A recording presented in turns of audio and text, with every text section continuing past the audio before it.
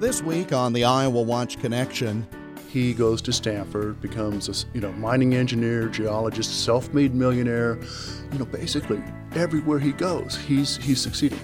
If not for being president, he might have gone down as one of the greatest citizens of the last century.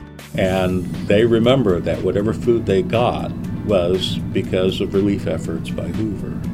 From humble beginnings to leader of the free world. He saw himself as uniquely positioned to deal with a problem. He trained as an engineer. Problem solving is in his bones, deep in his bones. A fuller picture of Iowa's Herbert Hoover, our topic this week. The IowaWatch Connection is presented by the Iowa Center for Public Affairs Journalism, online at iowawatch.org. Here is Jeff Stein. For most of our country's history, Presidential Inauguration Day was not on January 20th, rather on March 4th. And it was on March 4th of 1929, 90 years ago, that former President, then Supreme Court Chief Justice William Howard Taft, administered the oath of office to the 31st president. That you will preserve, maintain, and defend the Constitution of the United States. I do. And with that, Herbert Clark Hoover became president. He was born in West Branch, Iowa on August 10, 1874. Still the only person born in Iowa to become president. For most, the 4 years as president serve as a crowning professional achievement.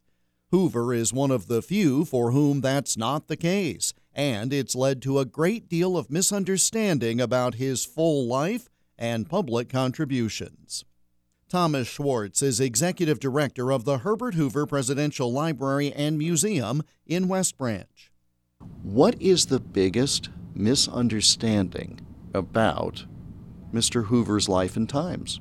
People who still think of him as the Depression president, as kind of a do-nothing, cold, aloof individual, it couldn't be further from the truth.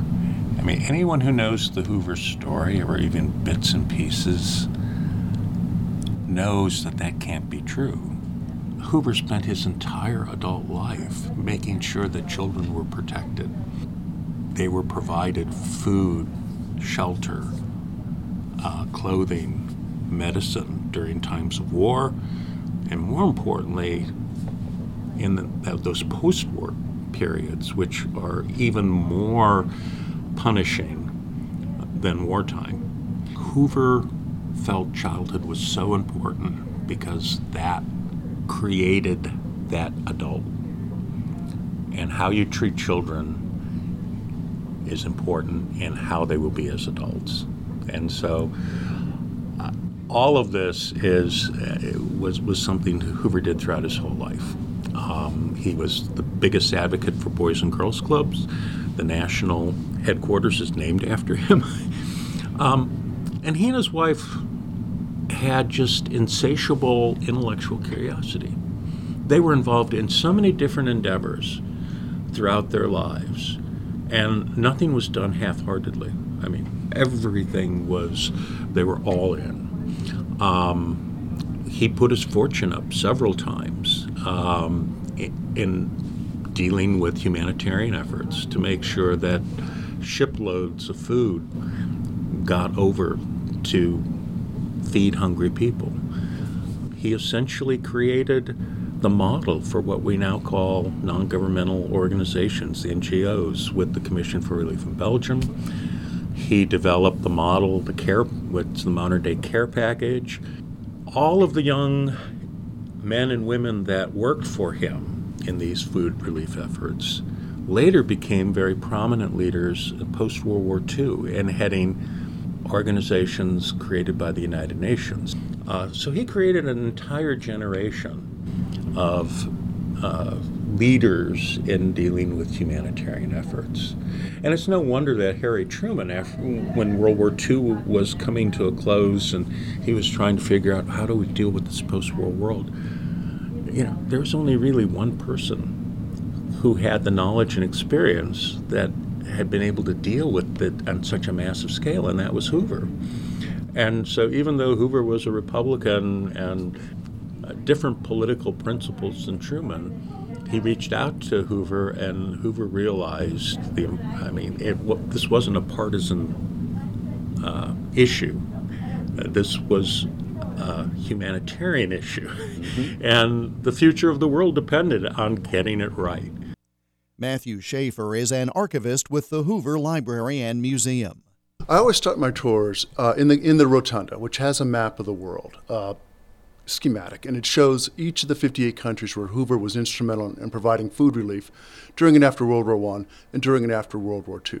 You know, he's the great humanitarian. If you drive up, that's the sign. That's what the signs say on the road. And you look at the map and you realize, well, there's not one of these coins, not one of these markers in the United States. Why? You know, he's president during the Depression. People faced privation, faced starvation in the United States. And this is what we have to reconcile. This is the great conundrum of Hoover. You know, around the world, he's a great humanitarian. In the United States, well, he's that blankety-blank president who took us off the tracks in the Great Depression. You know, why did this happen? And there is a reason. There's an internal, coherent logic. Hoover saw America as exceptional. He said, you know, America is a place where anybody can grow up to be president. Anybody can, you know, work their way up, bootstrap their way up, because he had done it himself. You know, orphaned at age 9, he goes to Stanford, becomes a mining engineer, geologist, self-made millionaire. You know, basically everywhere he goes, he's succeeding. What he doesn't recognize is that America's changed. You know, by 1929, 1930, it's not the America that he grew up in the 19th century. Things change. What led to his dedication in that World War I famine relief effort? And I've thought about this because he is a millionaire. He is a mining engineer in China. Is it because he himself was an orphan? Is it because he believed that he had worked himself to a point where he owed it to others? Or was it almost fundamentally just a matter of he had the unique skill set, perhaps in the globe, to pull off what he pulled off? Hoover was not very reflective. He doesn't write on his motivations. But I think you nailed it with the back half of your comment. He saw himself as uniquely positioned to deal with a problem. He trained as an engineer. Problem solving is in his bones, deep in his bones. And he had, by that time in his life, become a self-made millionaire and was looking for something else to do. He had actually written to President Wilson suggesting, I'm available if you need me. And Wilson said, well, no, not right now. Wilson ultimately taps him to be the head of the U.S. Food Administration. But he wrote to his friend at Stanford, David Starr Jordan, I'm tired of the game of making money. I know how that works. I have all the chips I need. I'd like to do some public service. And then the world found him in London when war broke out. And then, still in London doing relief effort when Belgium said, oh my God, we're an industrialized, modern European country that will not be able to feed our citizens in our capital for the next 3 weeks. We can feed them for 3 weeks, and then we're in deep water. And Hoover says, I will take charge of that. And basically did something that had never been done before, created a non-government voluntary organization to basically provision an entire nation, bringing food from across the world into Belgium, runs it with 170 American volunteers and thousands of volunteers on the ground in Belgium to feed the nation for what he thought would be a very short duration war. War at this time, European wars, the last one that had lasted more than a year was Napoleon, 100 years before. They thought, okay, 4 months, 6 months, I can put the business aside and I'll get back to it. Well, World War I didn't last 4 months or 6 months. When we come back, more with those who work to keep the accurate legacy of Iowa's only native-born president alive. That's next, when the IowaWatch Connection continues.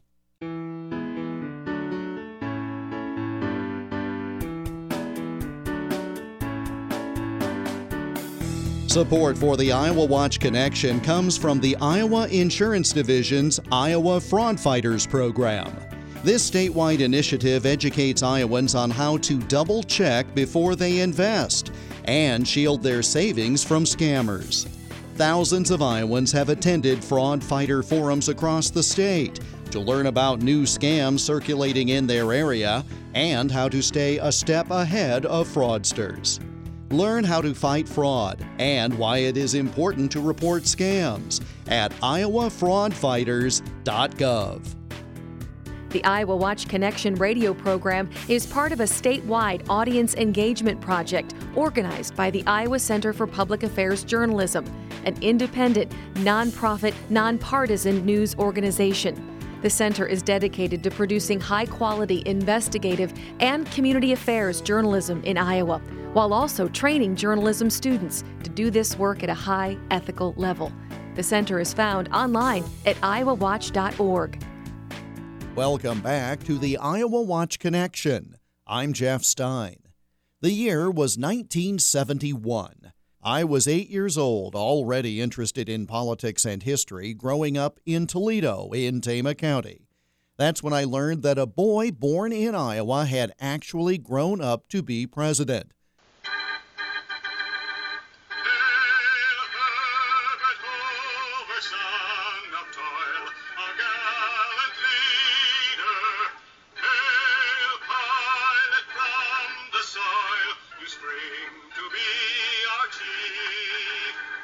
What's more, there was even a place dedicated to his life just down the road. I badgered my parents into taking a day trip to the site, where I read every exhibit card on every display and marveled at the tiny birthplace cottage. I did my first series of radio and television reports from the library and museum about 15 years later, and have been back a number of times since that first trip nearly 48 years ago. The most recent was this past Thursday afternoon, during the winter that seemingly would never end. In fact, that day, winter weather advisories were again in effect for Cedar County and West Branch, which might have explained the lack of cars in the visitors' lot, but a check of license plates showed visitors from North Carolina, Missouri, Minnesota, and Kansas, in addition to Iowa. I spoke with Matthew Schaefer, one of the archivists at the Hoover Museum and Library, about his research into the Hoover presidential years. Hoover is elected in 1928, not a close election in terms of electoral college, in terms of popular vote.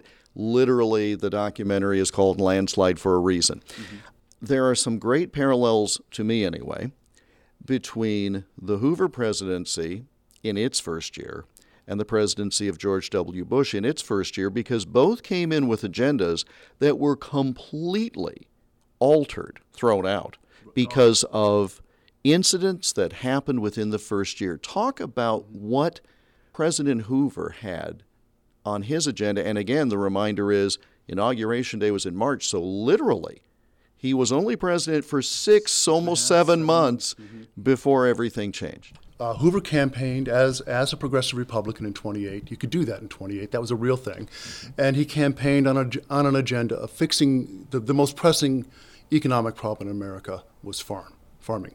The farm markets did not recover after World War I, and he said, look, we can fix this if we just put our brains on it, if we improve our marketing and kind of rationalize distribution. There are instrumentalities that can fix this. Congress needs to pass an Agricultural Marketing Act. The most pressing social problem, law enforcement, prohibition, lawlessness in America. And he said, we may not be able to fix that by a congressional act, but if we can convene a commission and examine where we're falling short in enforcing prohibition and respecting law in America, we can make progress on that front.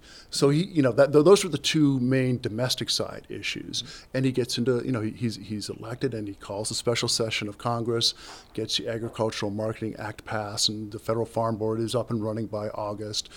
He convenes the Wickersham Commission to look at law enforcement and prohibition, and they're experts go off and they do their kind of research and due diligence, and he's advancing also on the foreign policy front, because one of the things that often gets overlooked is, I remember when war was outlawed as an instrument of national policy in the summer of 1929, the Kellogg-Briand Pact. Well, he looked at that and said, well, if we don't have war as a tool of policy. Let's look at let's look at the arms race. Let's start scaling back our Navy. So he's moving in 1929. In 1929, arms limitations, and so he's the engineer. He's seeing problems. He's gathering data. He's implementing solutions where he can, and come October, boom, things that he had carefully concocted blew up with the stock market crash. Now, he saw that coming. He, as Secretary of Commerce, he recognized that and advised Coolidge that this is not sustainable. This market has really, what was Greenspan's phrase? It's irrationally exuberant. That's a little ahistorical. But, he made that argument to Coolidge, and Coolidge said, last I looked, you weren't my Secretary of Treasury. I got a guy, Mellon. He's in charge of that. And Mellon looked at it and in 26 and in 29 said the same thing. The markets are perfect. They are self-liquidating. They are self-regulating. Trust the markets. And, Hoover as president isn't going to stand up and scream, the sky is falling. There's no responsible public servant would do that. He got up when the stock market crashed, and it took place over a week. It wasn't like it all fell in one day. Right. But he got up and said, I've talked with my advisors, I've talked with people who know the economy, and they assure me that this is a localized Wall Street problem, that the business of Main Street is sound. The fundamental business of American production and distribution is sound. We will get through this. Misread.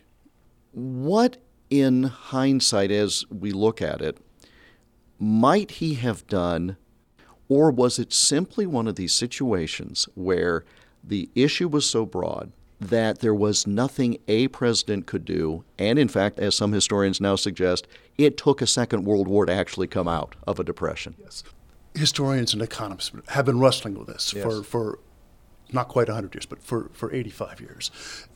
Hoover was, in one sense, the right man for the job because he was willing to take certain steps to do, the Keynesian counter-cyclical spending. When the stock market crashed, he, gave it a month, and then he convened businessmen and bankers and insurance executives and government agents, government actors to examine the business crisis. They agreed, okay, we're going to stabilize employment. We're going to ensure stable wages. Labor agreed not to strike, and Hoover was able to persuade state and local governments and federal governments to do some counter-cyclical spending, build some dams, build some roads, build some locks, and that was underway. Because the last crisis he had looked at was a 21 unemployment crisis, really steep decline, but a really steep recovery. And he thought he saw the same thing happening in 1930. Mm-hmm. So when he gets out in the spring of 1930 and he's talking to the Chamber of Commerce, if you've come to talk about the Depression, you've come 6 weeks too late, we've turned the corner. What he didn't see was the next corner was chaos. European banks start to fail, commodity prices fall, and he's now behind the curve trying to fix the problem. Hobbled by his own experience. He had never faced failure like this, and hobbled by a fundamental political philosophy that said it's not the federal government whose responsibility for individual citizen welfare. That's a state and local government responsibility. That's charity. That's the community chest. I'm not going to create a socialized system in America. He was also committed to a balanced budget and committed to the gold standard. And with those sort of philosophical underpinnings, he was never going to have leverage enough to pull America out of the Depression. The Hoover facility in West Branch is one of 13 presidential libraries and museums in the country administered by the National Archives in Washington, D.C. The Hoover National Historic Site, adjacent to the library and museum, includes the restored Birthplace Cottage, a Quaker meeting house, and a blacksmith shop. And the final resting places of President Hoover and First Lady Lou Henry Hoover, herself a native of Waterloo, are there. And according to Library and Museum Executive Director Thomas Schwartz, the trip is quite important to some of the visitors. About 2 years ago, in the fall, it was a rainy day, and an elderly German couple went up to our front desk and they said, "We left something at the gravesite. We just wanted you to know we put it there.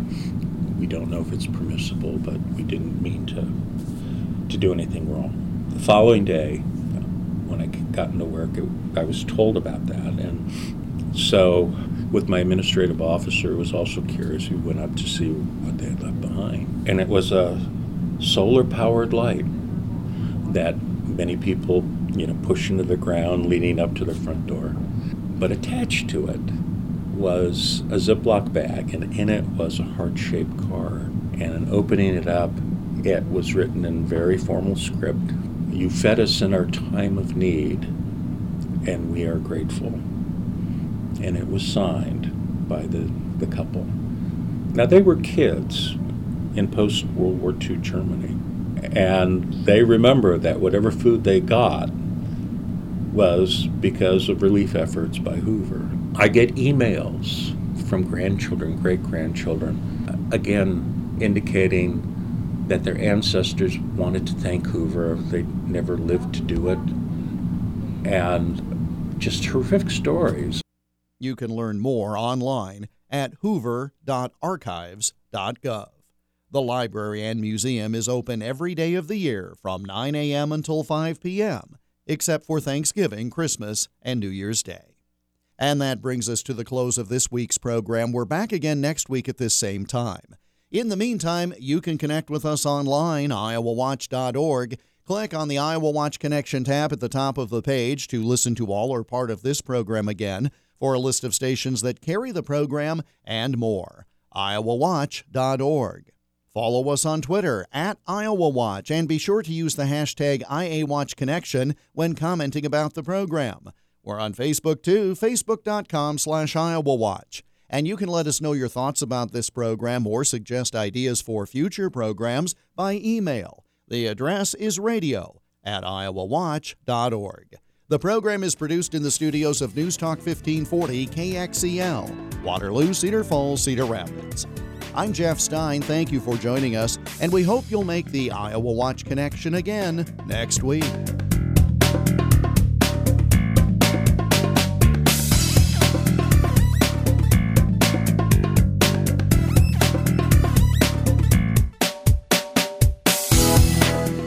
The Iowa Watch Connection is a copyrighted presentation of the Iowa Center for Public Affairs Journalism, which is solely responsible for its content. For more information about the center, including how you can contribute so high-quality investigative and community affairs journalism and student training can continue, go online, iowawatch.org.